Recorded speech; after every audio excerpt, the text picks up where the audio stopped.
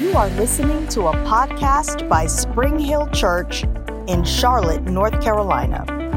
Spring Hill Church is called to reach everyday people with God's grace, His unconditional love, and the life-changing power of His Word. Thanks for listening, and if you would like more information, you can visit us online at springhill.cc. All right, everybody. Well, let's pray. Let's get into the Word tonight. I am excited and ready, and I know you are too.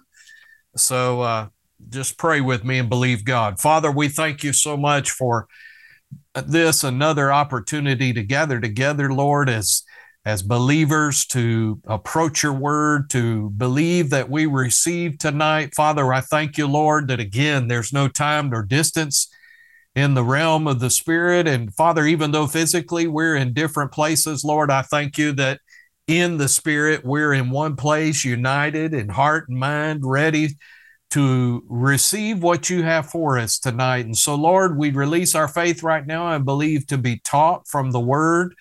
We thank you for the ministry of the Holy Spirit, that He brings revelation and insight into our hearts. And Father, I thank you for it. Lord, I believe that when we get done with Bible study tonight, we'll be better because of your Word and because of the Holy Spirit. And Father, we believe in advance to be changed, and we thank you for it. We praise you for it in Jesus' name. Amen. Amen. Well, we began last week just talking about some things. I felt led to talk to you about some tactics for winning, strategies and tactics for winning. And so we're going to continue along those lines tonight. Now, just let me mention and remind you again, we will not have Bible study next Wednesday night, the Wednesday night between Christmas and New Year's. So after tonight, the next time we get together will be on January the 3rd. So, but we'll continue with this along these lines. And I believe this is timely because of us, of course, moving into 2024, starting a new year. And, I believe it's God's will that we have a great year. And so I believe that's what's going to happen. So what we're talking about is God's plan for our lives to live a life of victory. You know, Jesus went through a lot on the cross and his death, burial, and resurrection in order to purchase our victory. And so what a shame it would be for him to go through all of that and to purchase that for us, and then us not walk in it because of either ignorance or for whatever reason. And so we've been talking about that. And so let me just give you again, remind you what the difference between a strategy is. A strategy is the end result. In other words, where are we going to end up? Our strategy is that we're going to win. We're going to plan on winning. Our tactics are the how. How are we going to get there? And I love the fact, one of the things I love about the Word of God is it's so very practical. And God is interested in us receiving the details and the steps and the things that we need in order to walk out our victory. And, I said this last week, but the Christian life is indeed a life of victory. But how many of you know you don't have victory without having some battles? And so, the thing is, and I never want to be guilty of this and implying that when you live the life of faith and walk according to the Word of God, that you don't have any problems. And if you've been a Christian for any time at all, you probably know that quite the opposite is true. And but the good news is that God has a plan for us to overcome and to win every single time.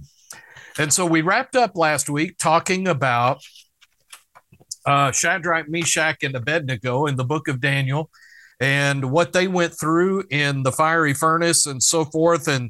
And we talked about how they were able to overcome that. And if you remember, we looked in the book of Isaiah and saw the scriptures that were given to the children of Israel at the time of the exile, what's known as the exile. And when the children of Israel, the Jews, were taken away into Babylon and held captive. And Isaiah prophesied and said that when they go through the waters, they would not be drowned. And when they go through the fire, they would not be burned. And so Shadrach, Meshach, and Abednego held on to those promises, and it was able to protect them and to keep them safe. Let's look at Hebrews chapter 11, please. Hebrews chapter 11, verses 32 through 34. Hebrews 11, verses 32 and 30 through 34. And of course, Hebrews 11 is the Hall of Fame of faith. It's where we can see all of our Bible heroes and how they believed God and in various situations. And Hebrews 11, verse 32 says this: "What more shall I say? For the time would fail me to tell of Gideon and Barak and Samson and Jephthah, also of David and Samuel and the prophets, who through faith," now listen to this list, pardon me, "who through faith subdued kingdoms, worked righteousness, obtained promises, stopped the mouths of lions, quenched the violence of fire, escaped the edge of the sword, out of weakness were made strong, became valiant in battle, turned to flight the armies of the aliens or enemies." And so many in the Old Testament believed God, went through temptations, tests, and trials, but they all came through victorious because they did it by faith. Through faith, it says, they obtained the promises. And so the opportunity is available there for us to obtain the promises and do it by faith. So let me kind of conclude last week's part by just giving you four things real quick. How do we handle adversity? How are we supposed to handle adversity? Well, number one, you're supposed to stand on the Word of God. Stand on the Word of God. And of course, to stand on the Word of God, you're going to have to know what to stand on. So you're going to have to do some study, do some digging, find some things in the Word of God that promise you victory in whatever situation that you're facing. And the good news is the Bible covers pretty much everything that we deal with in humanity as far as temptations, tests, and trials. So find out what the Word says, stand on the Word. Number two, praise and worship the Lord. Praise and worship the Lord. Now, praise Him and worship Him for the victory. And then number three, see yourself coming out better than when you went in. See yourself coming out of the battle better than when you went in. You remember I told you last week, when you're faced with adversity, don't go, "Oh my, here we go again." No, ask yourself or say this, praise God, I have the victory in this already, but what is it that I'm going to grow in? How am I going to grow in this situation? Because I'm determined I will come out of this better off than when I went in. And, if you'll recall, we didn't read it, but if you have ever read in the book of Daniel, what happened with Shadrach, Meshach, and Abednego is when they did come out of the fiery furnace victorious, the king promoted them and then also declared that the whole nation had to honor the God of the Jews, that the whole nation had to pay tribute to the Lord God Jehovah. And so because of them, they definitely caused more glory to go to God. And so, you could say that they definitely came out better in that situation than when they went in. And then number four, see yourself becoming more pure. We talked about how from 1 Peter, the temptations, tests, and trials don't create gold, they purify it. It's like fire, the scripture says. And so fire purifies gold, burns out the impurities. And so that's what we believe for temptations and adversity and trials for us to do, is to burn out the impurities and cause our faith to become more and more pure. Now, on the flip side of that, how are we not to handle tests and trials? Well, in other words, what is it that we're not supposed to do? Well, you're there in Hebrews. Go to Hebrews chapter 3. And let's look at Hebrews chapter 3 and verse 7. We're going to read what is said there about the children of Israel. Hebrews chapter 3 pardon me, in verse 7, it says this, and this is a quotation. It says, "Therefore, as the Holy Spirit says, today, if you will hear his voice, do not harden your hearts as in the rebellion." Make note of that word rebellion. We're going to come back and I'm going to talk about that in just a second. "But do not harden your hearts as in the rebellion in the day of trial in the wilderness, where your fathers tested me, tried me, and saw my works 40 years.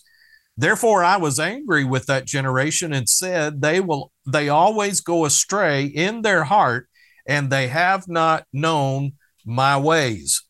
Now, the word there in rebellion in the Old King James is translated provocation. And it's from the word meribah, which is translated to grumble and gripe. And so if you put that in the verse, it says, "Today, if you will hear his voice and do not harden your hearts as they did in grumbling and griping." And so, if you think about this, the children of Israel, and listen, I'm not being hard on them because sometimes we're just as guilty. But the children of Israel, every time they came up against some adversity, a little hardship, the first thing that they wanted to do was pack up and go back to Egypt. And, the amazing thing is if you read the scripture and find out what the Bible says about their time in Egypt, it was an awful time. They were badly mistreated by the Egyptians. They were living in poverty. They were in bondage. They were slaves and so forth. And so, but yet they constantly, when they would come up against some hard times and some hardship, would throw it up in Moses's face and say, "Oh, that we would have died in Egypt. Oh, that we could go back to Egypt. And things were so good there," and how quickly they forgot. And then after they came out of Egypt, think about this, all the things that God did for them and how quickly they forgot them. God delivered them from too much water at the Red Sea. Think about it. They were facing the Red Sea and God brought them through the Red Sea. And then they came up against a place, an oasis in the desert, and the water was bitter, called Mara. And the Bible says that God delivered them from that. He had Moses throw something in the water, and it supernaturally purified the water, and the bitter water became drinkable, and they were able to partake of it. And then God delivered them at Meribah, where there was no water, and provided water for them flowing out of a rock. And so, this happened time and time again with that first generation. Well, if you recall, they came up to the Jordan River, and it was God's plan for them to cross over, and they sent in the spies. 10 of the spies came back with the bad report. 2 of them had the good report, and all the people sided in with the spies that had the bad report. And so God said, "Well, nope, here we go. You guys are going to have to go back and wander around in the wilderness for 40 more years." And so, the story. They wandered around for 40 more years. The next generation showed up at the same spot. And did you know what? The next generation did basically the same thing that the first generation did. And what does that show us? That shows us that if you don't overcome adversity, you will face it again. You'll have to pass that test. You'll have to overcome that. And so you can never get away from tests and trials. But if you will overcome them, you can be promoted and not have to keep taking the same test over and over and over again. So let's talk about tonight. So, well, before I get into that, here's 4 wrong ways to handle adversity. Okay, so I gave you the right ways. Here's 4 wrong ways. Number 1, don't become calloused to tests and trials and hardened towards them and God's help. That's easy to do. When you face hardship a lot, it's very hard to become hardened and callous. We talked a little bit about that. The second wrong way to handle it is to do like the children of Israel did, to gripe and complain about it. And I can promise you this, if you face adversity, hardship and you gripe and complain about it, I can guarantee you will have to face that again. That is the surest and quickest way not to pass the test, is to gripe and complain. The third wrong way to handle adversity is to be critical, to have a critical spirit, and to be critical of others, and shifting blame. You ever been around somebody that when they come against hard times, it's always somebody else's fault? It's never because of the decisions that they make, or, they're critical because somebody else might be moving forward in their lives and they haven't overcome yet, so they seem stuck. And so, the worst thing you can do is gripe and complain. And then thirdly, get critical, become critical of other people. Let me say this to you. When you're critical of other people, you're sowing seeds. And when you sow those seeds of criticism, rest assured, unless you pray for a crop failure, you're going to reap some criticism later on. Throughout the years of ministry, whenever I've been criticized, I tried, and I learned this a long time ago, but I always try and ask myself the question, are they sowing criticism or am I reaping criticism? In other words, am I being criticized because I sowed criticism in the past? And so we don't want to be critical of people. And then fourthly, the wrong way to handle adversity is to become apathetic about it. In other words, you just don't see anything happening, something good coming out of this. No, the Bible says, like he did for Joseph, that what the devil meant for your harm, God will turn it around and cause it to backfire on him and make it work out for your good. And so you can come out of a time of adversity, again, as I said, better off than when you went in. Now, that's all last week's lesson. Let's begin this week's lesson. Welcome tonight, everybody. So let me talk to you a little bit. The Bible is very good about giving us a couple of things to help us win. Number one, of course, the subject of this series and these lessons is our strategies or tactics. The second thing that the Bible gives us are warnings. The Bible clearly gives us warnings. And, they're usually pretty obvious. God doesn't make them so deep and mysterious that we can't read the word and find out these warnings for ourselves. And there are promises from the Bible that we don't often claim.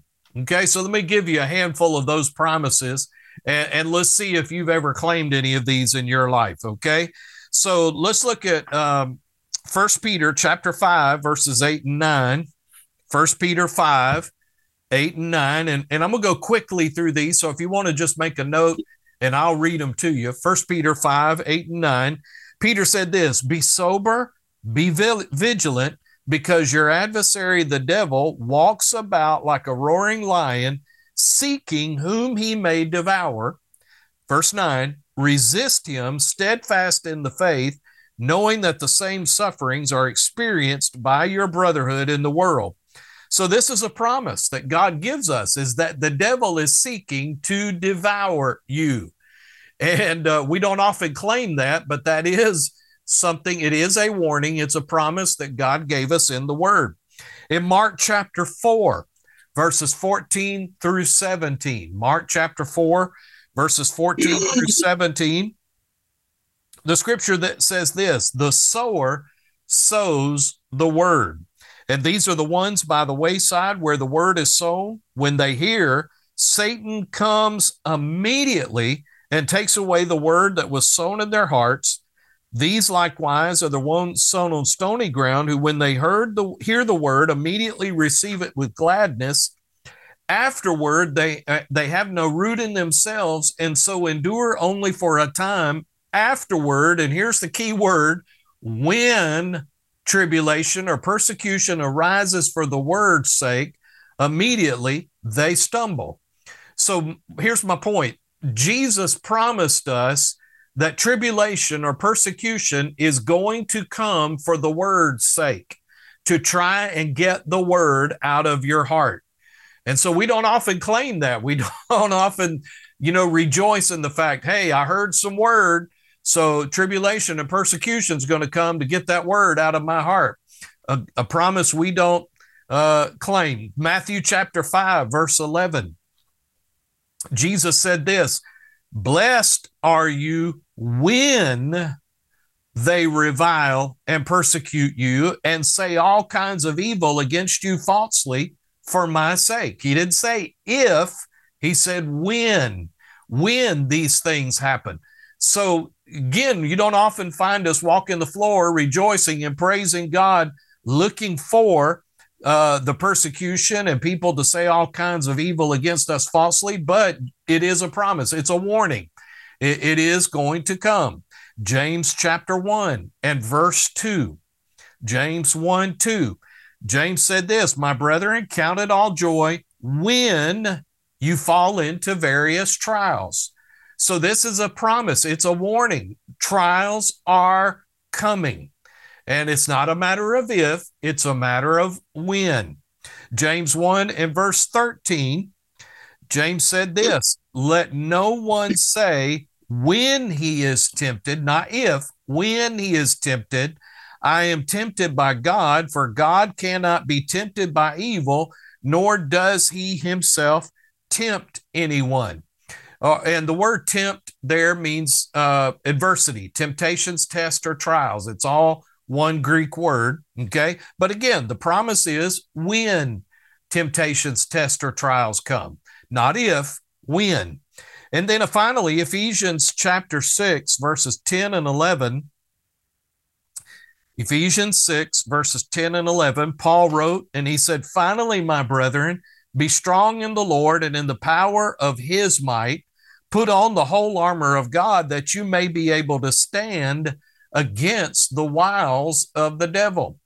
So the devil is going to try and come. That word wiles there means trickery or deception. And so it's a promise. It's a warning that the devil is going to try and bring deception into your life to try and trip you up and try and make you stumble. And so, that's just a few examples.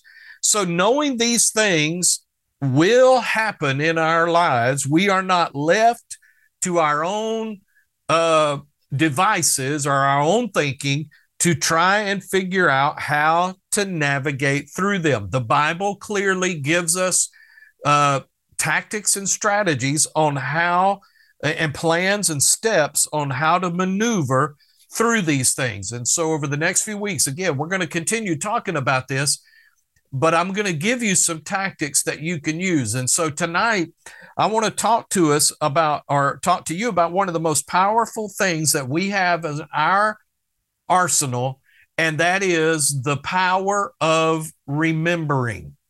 The power of remembering. God gave us with an awesome ability, and that is the power to be able to remember things. So the ability to remember is a powerful thing, and the scripture says that even when we are down, listen, God still remembers us because of his mercy and grace. So let me give you a couple of, or a scripture. I'm going to give you a couple of different translations. But Psalm 136 and verse 23 said this, God remembered us in our lowly estate, for his mercy endures forever. In the Bible in Basic English, it said that God kept us in mind when we were in trouble, for his mercy is unchanging forever. The Message Bible says that God remembered us when we were down. His love never quits. So we need to do like God does, and we need to remember. So what we should do is remember, and so we need to confess over our lives that our memory will remain strong. And, I encourage you to write some things down.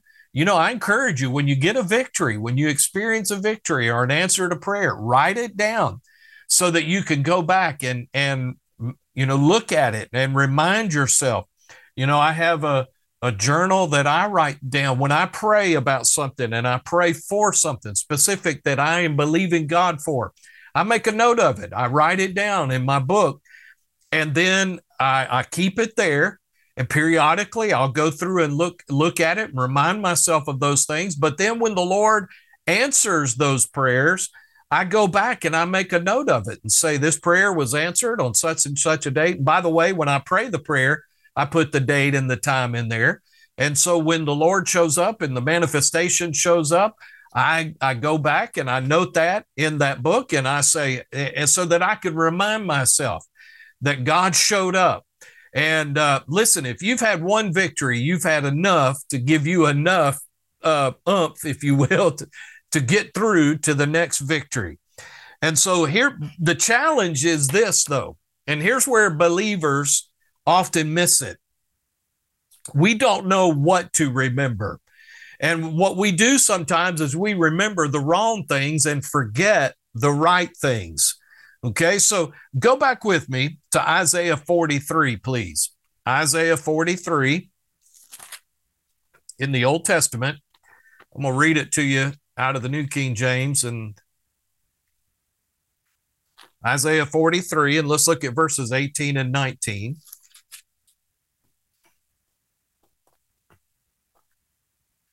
Now, if you look at it in its context, and I'm not going to read the entire chapter, but the Bible says in verse 18, Isaiah 43, verse 18, he says this, do not remember the former things, nor consider the things of old.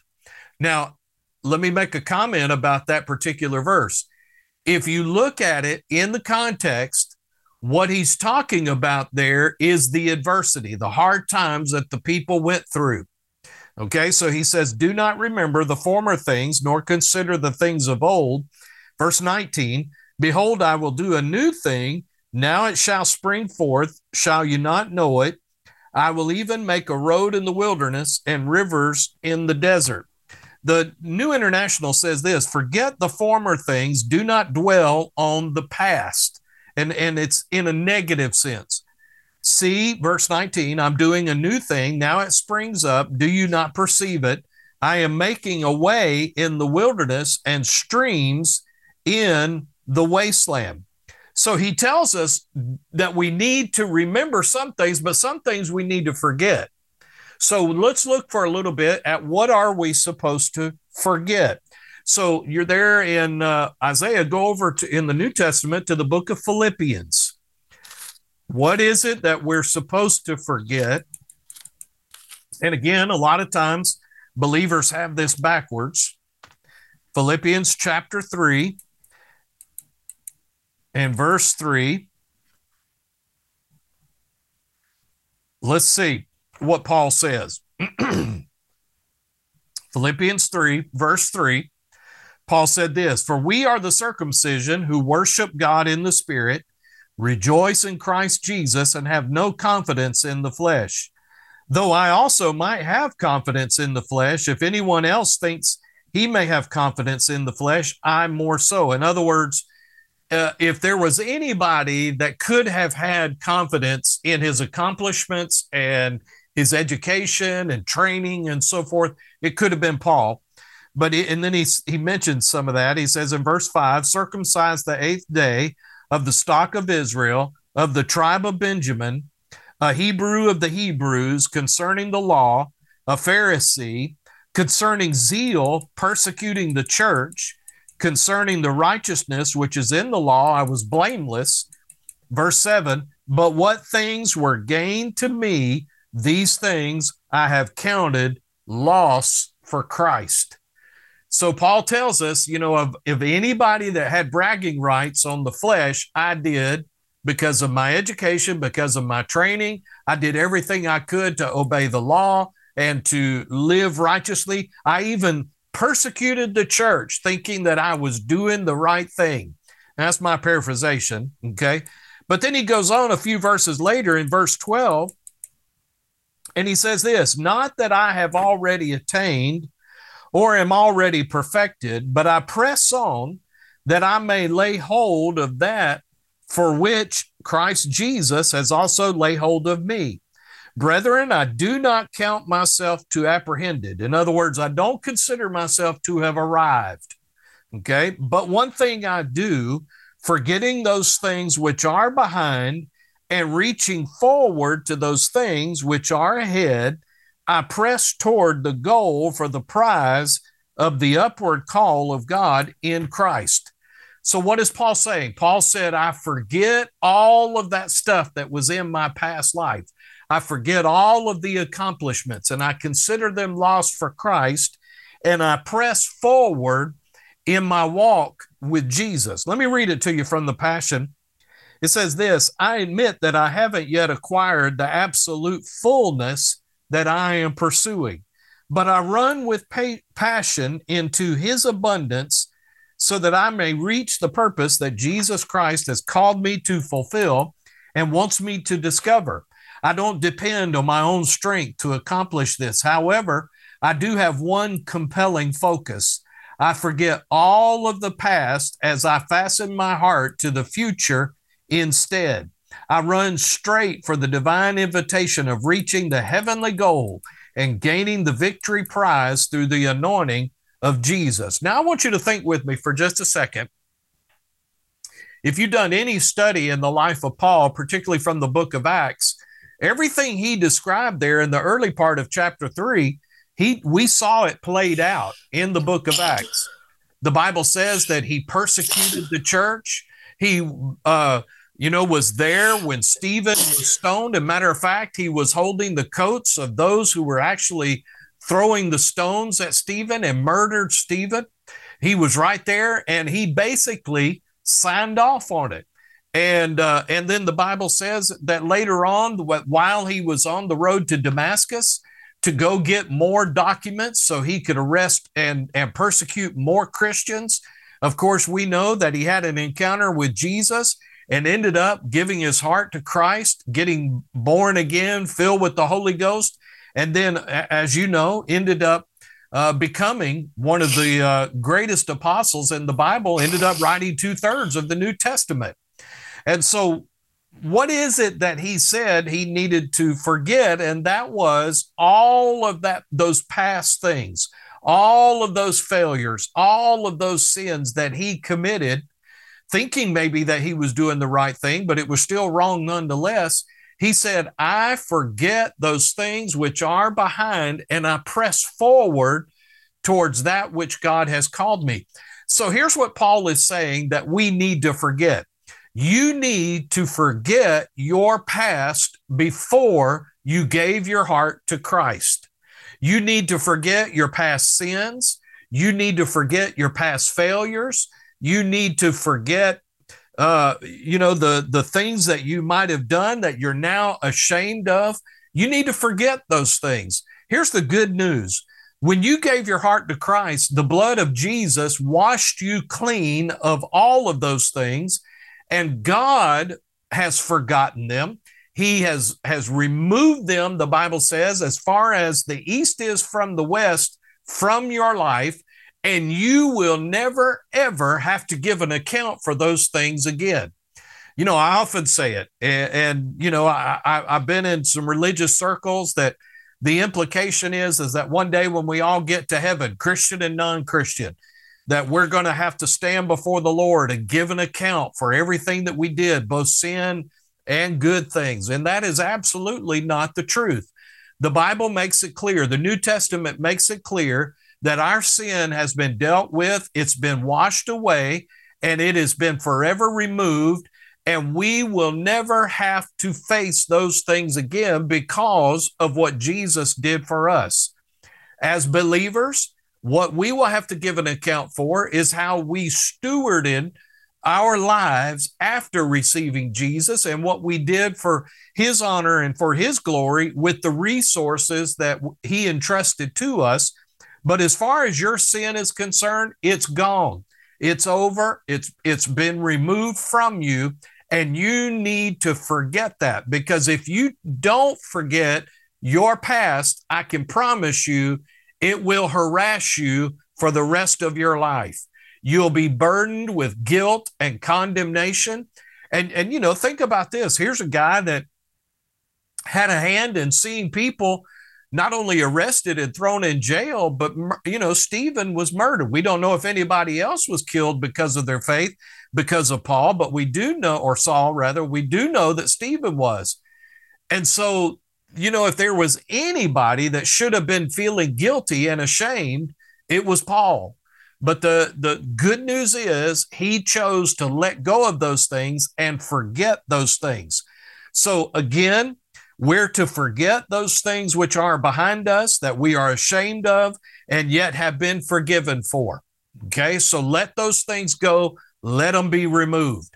Then the flip side of that is, then what are we supposed to remember? If we're supposed to forget some things, we're supposed to remember some other things. So what is it that we're supposed to remember? Well, the main thing, one of the main things that we're supposed to remember are the good things that God has done for us in our past. That's what Isaiah was talking about. Let go of the former things that are negative or wrong or sinful that you've been forgiven of, but remember the things that God has done for you, the victories, the answered prayers. Let me show you some scriptures. Psalm 20, verse 7. Psalm 20 and verse 7, David wrote and said this: some trust in chariots and some in horses, but look at what he says, but we will remember the name of the Lord our God. And, it's not because they forgot God's name. What he's saying is, and the word Lord there is in all caps. And by the way, in the Old Testament, if you ever see that word and it's all caps, it is in the Hebrew, it is the highest honor and reverence that they can give to God. It is the Lord God Almighty. It is a very poor translation, but that's the way that the word translates in English. But think about it. He said, we will remember the name of the Most High God, the Lord God Almighty.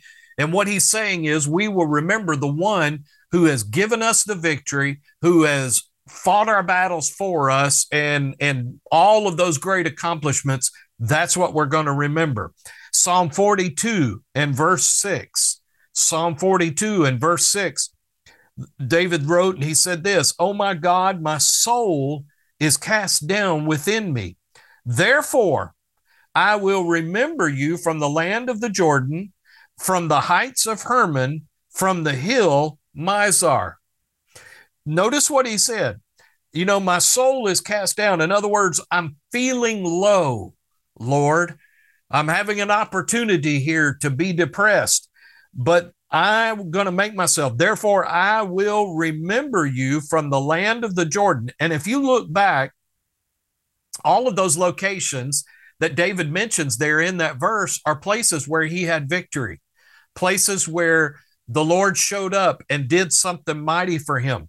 And what this verse tells me is that, a lot of times the reason we start feeling down is because we have forgotten what God has done for us. And you're going to have to go back and remind yourself.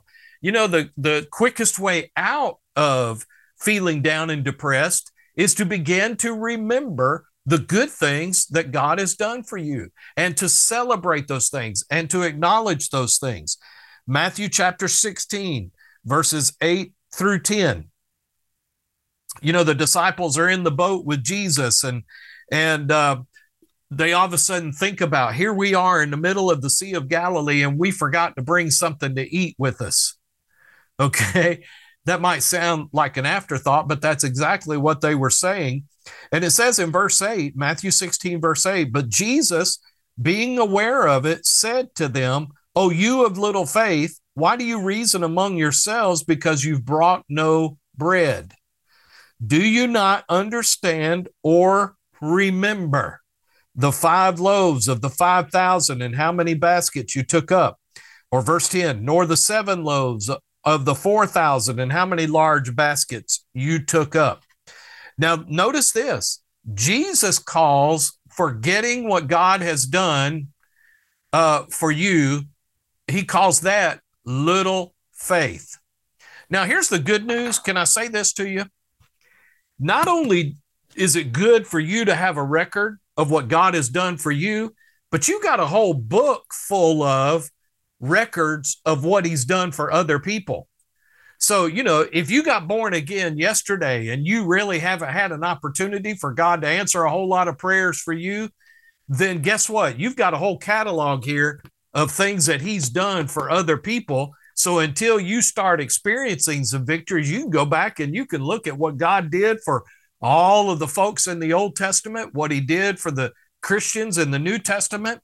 And man, you can begin to remember that. But notice again, Jesus said, "Oh, you of little faith, why do you reason among yourselves? Do you not understand or remember?" So we never want to be caught in a situation where we don't remember the goodness of God. And so write this down, please. If you don't get anything else out of this lesson, write this down. If God has always come through for us, then he always will come through for us. If God always has come through for us, then he always will come through for us. The good news is he always has. He is faithful. He is a faithful God. I love, the song and that we get out of Lamentations. Great is your faithfulness. God is a faithful God, and you can count on him. And as I said, if he has never failed and he never will. If he came through for you before, he will come through for you again. Okay? So, you remember what David did when Goliath was, and the Philistines were taunting the children of Israel, the armies of Israel. And you remember David rolls up on the scene. He went down to bring some food to his brothers per his father's request. And so he walks up on the scene and he sees Goliath out there taunting the armies, making fun of the armies of Israel and challenging them. And so, David went around and of course, this is my short story version of it, but David went and he said, what will happen for the guy who gets rid of this giant? And they all said, well, you'll get to marry the king's daughter and you won't have to pay taxes for the rest of your life, you and your family. So David said, whoa, that's for me. And so he of course made the decision through his covenant with God that he was going to overcome what the giant was doing and what the giant was saying. And in 1 Samuel chapter 17, verses 34 through 37, 1 Samuel 17, verses 34 through 37, you remember David was brought before Saul. And he said, I'll kill the giant.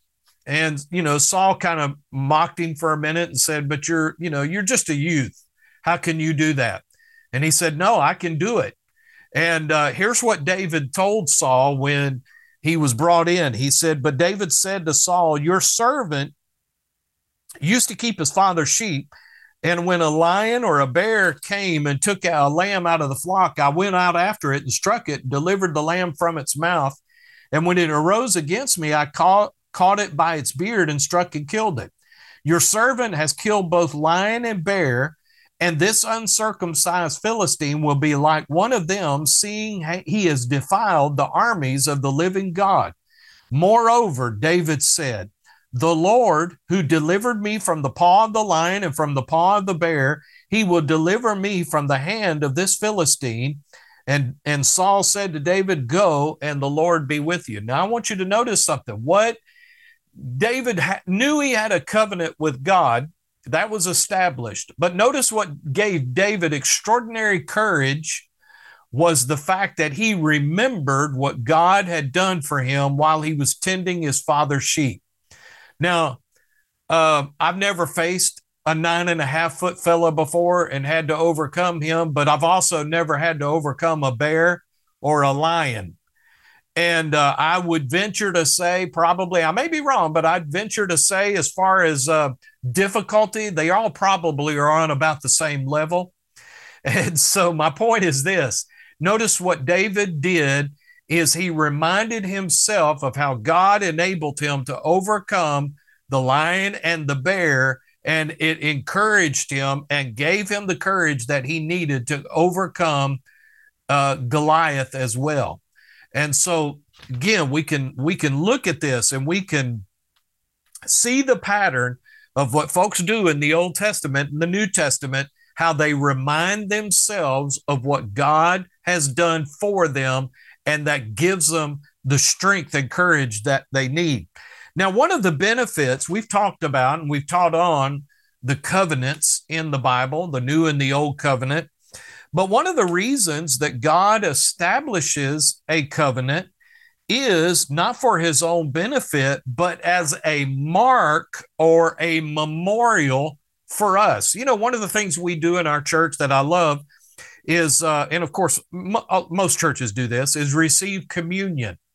And most people, you know, I don't think give it the understanding or the esteem that maybe we should. You know, there's some that take it too far. You know, there's one denomination that literally believes that when you receive communion, it becomes the blood and the body of Christ. But also, if you're not a part of that particular denomination, you can't receive communion. So they've gone completely in the ditch on one side of the road. But what God did when Jesus gave us the pattern of receiving communion, what he was doing is he was not establishing a tradition, so to speak, an ordinance in the church, although that's what it is. He was giving us something that we can use to be a memorial for us. That's what he said. He said, as often as you eat this bread and drink this cup, you do remember the Lord's death till he comes. And so really the whole point of us receiving communion is so that it can become a memorial to us. It makes a mark in our thinking. And so all throughout the Bible, God has initiated points of remembrance for us.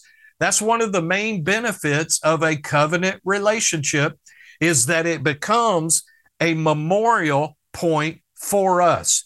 Let me give you some verses where God instituted a covenant, and the Bible says he remembered the covenant, but he also wants his people to remember the covenant. So again, let me give these few verses to you. You can just write them down and I'll read them to you. Psalm 106 and verse 45. Psalm 106 and verse 45. It says, and for their sake, God remembered his covenant and relented according to the multitude of his mercies. So God remembered the covenant. It was a place of memory for him. He wants it to be a place of memory for us. Genesis chapter 8 and verse 1. Genesis chapter 8 and verse 1. It says, then God remembered Noah and every living thing and all the animals that were with him in the ark, and God made a wind to pass over the earth, and the waters subsided. So what we see is that when the flood ended, God made a covenant with Noah and established that the earth would never be flooded that way again. And of course, you know, gave them the rainbow and stuff like that. But the thing that I want you to see is that God remembered Noah. Look at or write down Genesis chapter 9, verses 15 and 16. Genesis 9, verses 15 and 16. Again, God saying, I will remember my covenant, which is between me and you and every living creature of all flesh. The waters shall never again become a flood to destroy all flesh. The rainbow shall be in the cloud, and I'll look on it to remember the everlasting covenant between God and every living creature of all that is on the earth. So we see God remembering his covenant. Genesis chapter 19 and verse 29. Genesis 19 and verse 29. And it came to pass when God destroyed the cities of the plain, talking about Sodom and Gomorrah, that God remembered Abraham and sent Lot out of the midst of the overthrow, when he overthrew the cities in which Lot had dwelt. Okay, so is it possible that in these 4 verses and others, many others in the Bible, when it says, God says, I will remember, that he's wanting us to remember as well. It's not just a one-sided thing. We don't need God. God doesn't forget anything, okay? He chooses not to remember some things, such as your sin, but God does not forget. In other words, God's not so old that he's got dementia and he just forgets stuff. No, the Bible says that he chooses to remember his covenant. And so if he chooses to remember, then the implication is he wants us to do the same thing. God said he remembered Noah. He remembered the covenant that he made with Noah, that the earth would not be flooded again. He remembered his covenant with Abraham and delivered Lot and his family from Sodom and Gomorrah.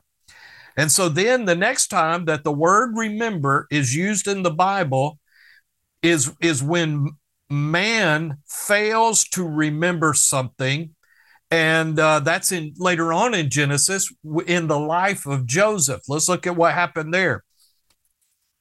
If you remember, go back there. Go ahead and turn to Genesis 40, if you would, please. Genesis chapter 40.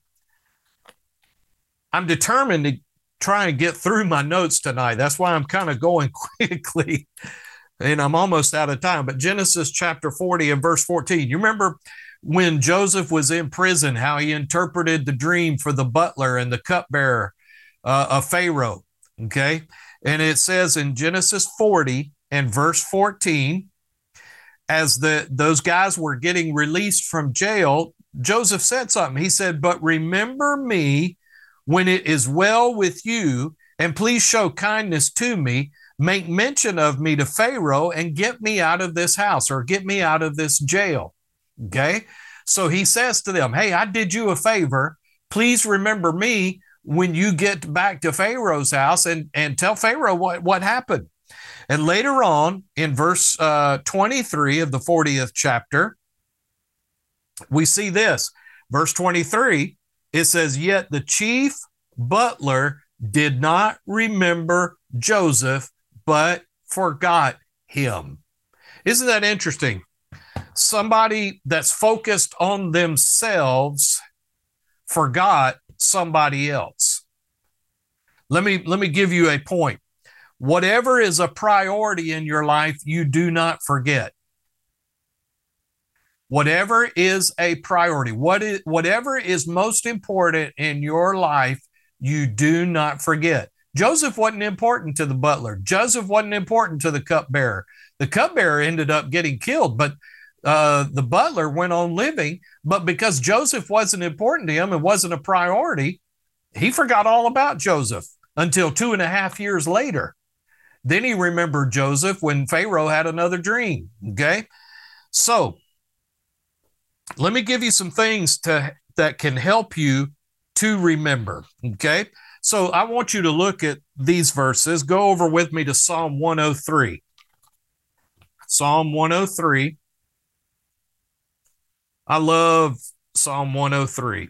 Probably one of my favorite Psalms. Psalm 103, verses 1 and 2. David said this. He said, "Bless the Lord, O my soul, and all that is within me. Bless his holy name." Now I want to stop right there and I want to say this. If you don't talk to yourself in a positive way, you need to start. And you need to start telling yourself what it is going to do, what your soul is going to do. Quit letting your soul rule you. You are a spirit being, alive unto God, filled with God, and quit letting your mind, will, and emotions telling you what you're going to do. Notice David, he said this, "Bless the Lord, O my soul, and all that is within me, bless his holy name." He's telling his soul what his soul is going to do. He said, we're going to bless the Lord and we're going to bless his holy name. And he said, we're not going to do it halfway. All that is within me, bless his holy name. You know, there are going to be times when you don't feel like blessing the Lord. There are going to be times when you don't feel like praising God, but you're going to have to do what David did. And you're going to have to tell yourself, you know what? I am going to bless the Lord. To bless somebody means you talk good about them. You talk good to them. Okay. And so he says, bless the Lord, O my soul, and all that is within me. Bless his holy name. Bless the Lord, O my soul. And here's the key, and forget not all his benefits. Forget not all his benefits. Now, that word benefit, we often ascribe to, things that are given to us on our job. When we get hired to work a job, we often want to know, well, what are the benefits that I'm going to get as part of being employed here? Do you have health insurance? Do you have 401k? And you know what we do?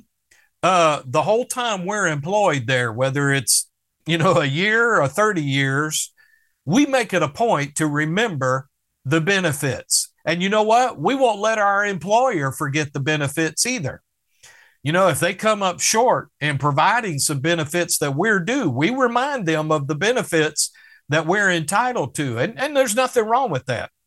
But notice what David said. He said, I'm going to bless the Lord. And he's telling himself, bless the Lord, O my soul, and forget not all his benefits. Now, you're there in the 103rd Psalm. Look at some of the benefits that David lists there. In verse 3, he says, who forgives all your iniquities, who heals all your diseases, who redeems your life from destruction. By the way, that word destruction in the Hebrew means the pit. He delivers you. He redeems your life from the pit. He crowns you with loving kindness and tender mercies. He satisfies your mouth with good things so that your youth is renewed like the eagles. See, there's a handful of benefits right there that if we'll just remember those 1, 2, 3, 4, 5, 6 benefits, I'm telling you, it would go a long ways in our lives to remember those benefits. So David said, I'm going to bless the Lord with all that is within me, every ounce of strength that I have, and I'm not going to allow myself to forget any of his benefits. The Bible in Basic English in verse 2 says, give praise to the Lord, O my soul. Let not all his blessings go from your memory. The New Living says this, let all that I am praise the Lord. May I never forget the good things he does for me. And in case you can't remember any of the good things that he does for you, David helped you out, gave you 6 right there that you can remember. I'm forgiven. I'm going to bless the Lord today because I'm forgiven. He has forgiven me of all of my sin. I'm going to bless the Lord today because I remember he has healed all my diseases. I'm going to bless the Lord today because he redeemed my life from the pit, from destruction. I'm going to bless the Lord today because he crowns me with loving kindness and tender mercies. And so that's how you do it. You remember what God has done for you. Now, I am out of time. So I reckon we'll have to pick up here next time we're together. All right. So again, we need to forget what it is appropriate to forget, and we need to remember what God wants us to remember. Don't get it flip-flop. Don't get it reversed, and forget what you're supposed to remember and remember what you're supposed to forget. Amen. Thanks once again for tuning in to the Spring Hill Church podcast. We hope that you have been blessed by today's message. If you would like more information about the church, please feel free to visit us at springhill.cc.